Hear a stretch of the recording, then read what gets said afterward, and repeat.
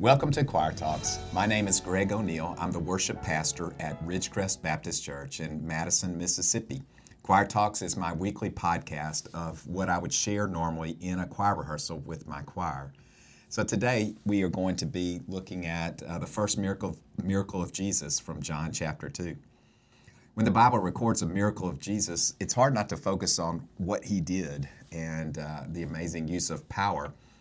And sometimes it's cool just to look around at the context and notice what the people involved did. And that's what we're going to do today. We're going to look at the response of his mother, Mary, to his first miracle, which was turning water into wine.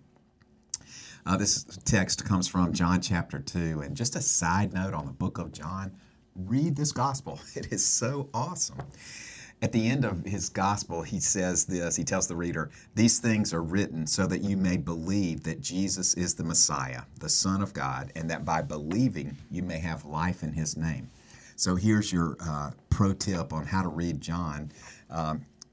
He's talking about coming to belief. So if you read the chapters of John, and you can do a chapter a day easily, each chapter is its own self-contained story or incident. And in each chapter, you'll find Jesus doing or saying something, and you'll see that the people involved either choose to believe and find life, as he says, or they fail to believe and are left in their unbelief. So use that knowledge, read the book of John, and see what the Lord will say to you. All right, here is the story of Jesus turning water into wine from John chapter 2. On the third day, a wedding took place in Cana in Galilee. Jesus' mother was there, and Jesus and his disciples had also been invited to the wedding. BT-dub. This is the first recorded incident of Jesus being invited to a wedding. How cool is that? Modern believers, this should always be our pattern, right? Everyone should have Jesus as the honored guest to their wedding. And just like this story, the couple who starts their wedding and their marriage with Jesus will see that he provides for you. Anyway, back to the text. Verse 3, when the wine was gone, Jesus' mother said to him, "They have no more wine." "Woman, why do you involve me?" Jesus replied. "My hour has not yet come." His mother said to the servants, "Do whatever he tells you." All right, so looking at Mary here, she enters into this situation that she finds there, and she says to Jesus, "They have no more wine." So sometimes I've read this text, and it just has seemed like a sort of a contentious thing between Jesus and his mom. But reading it with more fresh eyes, I'm seeing that maybe she's not being demanding of Jesus like on my first blush read of this story, but she is doing something that we need to notice. She is just bringing a need to Jesus. She sees a need, and so she brings it to Jesus. I think there's something to be learned from that by this simple act. How quick am I, or maybe you, to see a need and then just worry about it? Or to see a need and just try to fix it ourselves? But Mary does something that we ought to emulate here. She sees a need, and then she brings that need to Jesus. And by doing so, she shows faith. Jesus' reply here has in the past seemed to me contentious. He says, "Woman, why do you involve me?" Which in our modern ears kind of sounds disrespectful. But, on further reading and understanding in this time setting, he is speaking to her in probably a typical way, and in probably a way that is respectful. And you'll notice at the end of his life, when he's on the cross, when he's speaking tenderly to his mother, he also uses the same term, woman, "Behold your son," referring to John. And so don't read this and see Jesus being disrespectful to his mother. And then he says to her, "My hour has not yet come." And then he turns around and does the miracle. So that's always confused me. It sounds like he's saying, "No, I'm not going to do this," and then changes his mind because of the pressure of his mom. But having a little more understanding on reading this scripture now after many times, I understand that phrase, "my hour," sticks out to me. as you read through the book of John, you will see his hour as a thing that John uses, mentions, and quotes Jesus several times, talking about his hour not yet come, his hour not yet come. And then finally in the book, at the end of the book, you see Jesus says, my hour has come.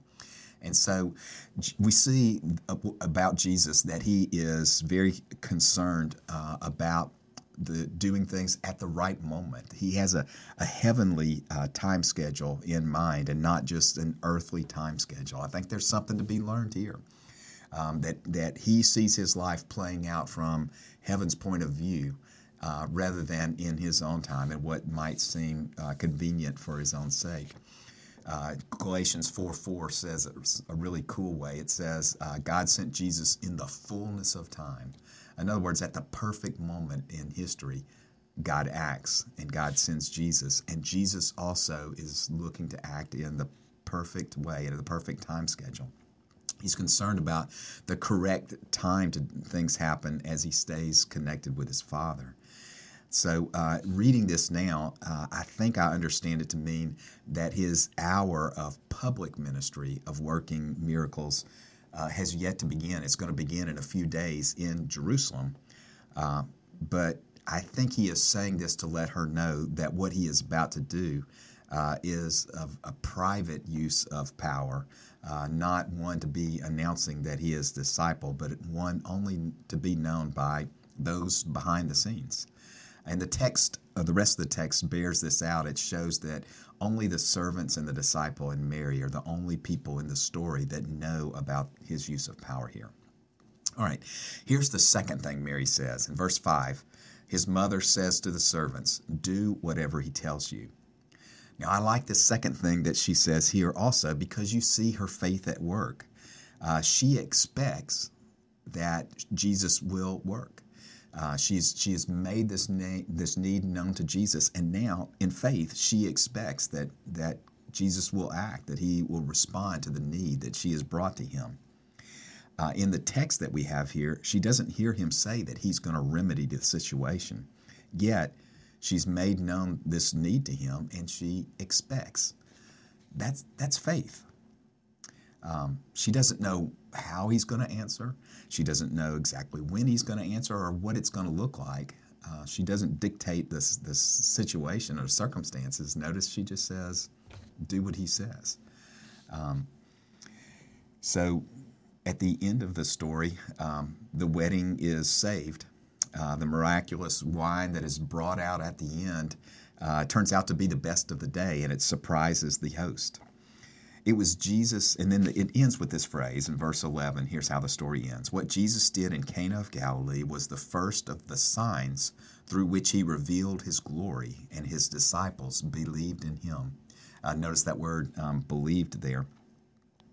As the book is about people believing, it says that this sign helps his disciples, who were new disciples at this point, to believe and understand that he is the Messiah. It's one step in that belief for them.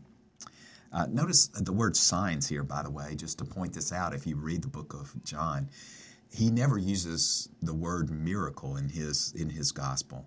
Instead, when he talks about Jesus using power, he uses the word sign because he sees that power as not just a miracle in its own for its own moment, for its own sake, but it is a miracle that is intended to show something, and in John's understanding, it is intended to show that Jesus is the Messiah, that he is the Son of God, not just a mere human. So, what's our takeaway from this story? Looking back at Mary, she gives us a great pattern about how to act in faith. First of all, see the need. And then secondly, bring that need to Jesus and bring it in faith. Thirdly, she looks expectantly for his provision. And then fourth, she acts in faith. When she speaks to the servant and says, do what he says, she acts in faith, believing that he will provide even before she has seen that happen. It's a great story. I hope that takeaway makes you think about how the Lord will work in your life. See the need. Have a great day.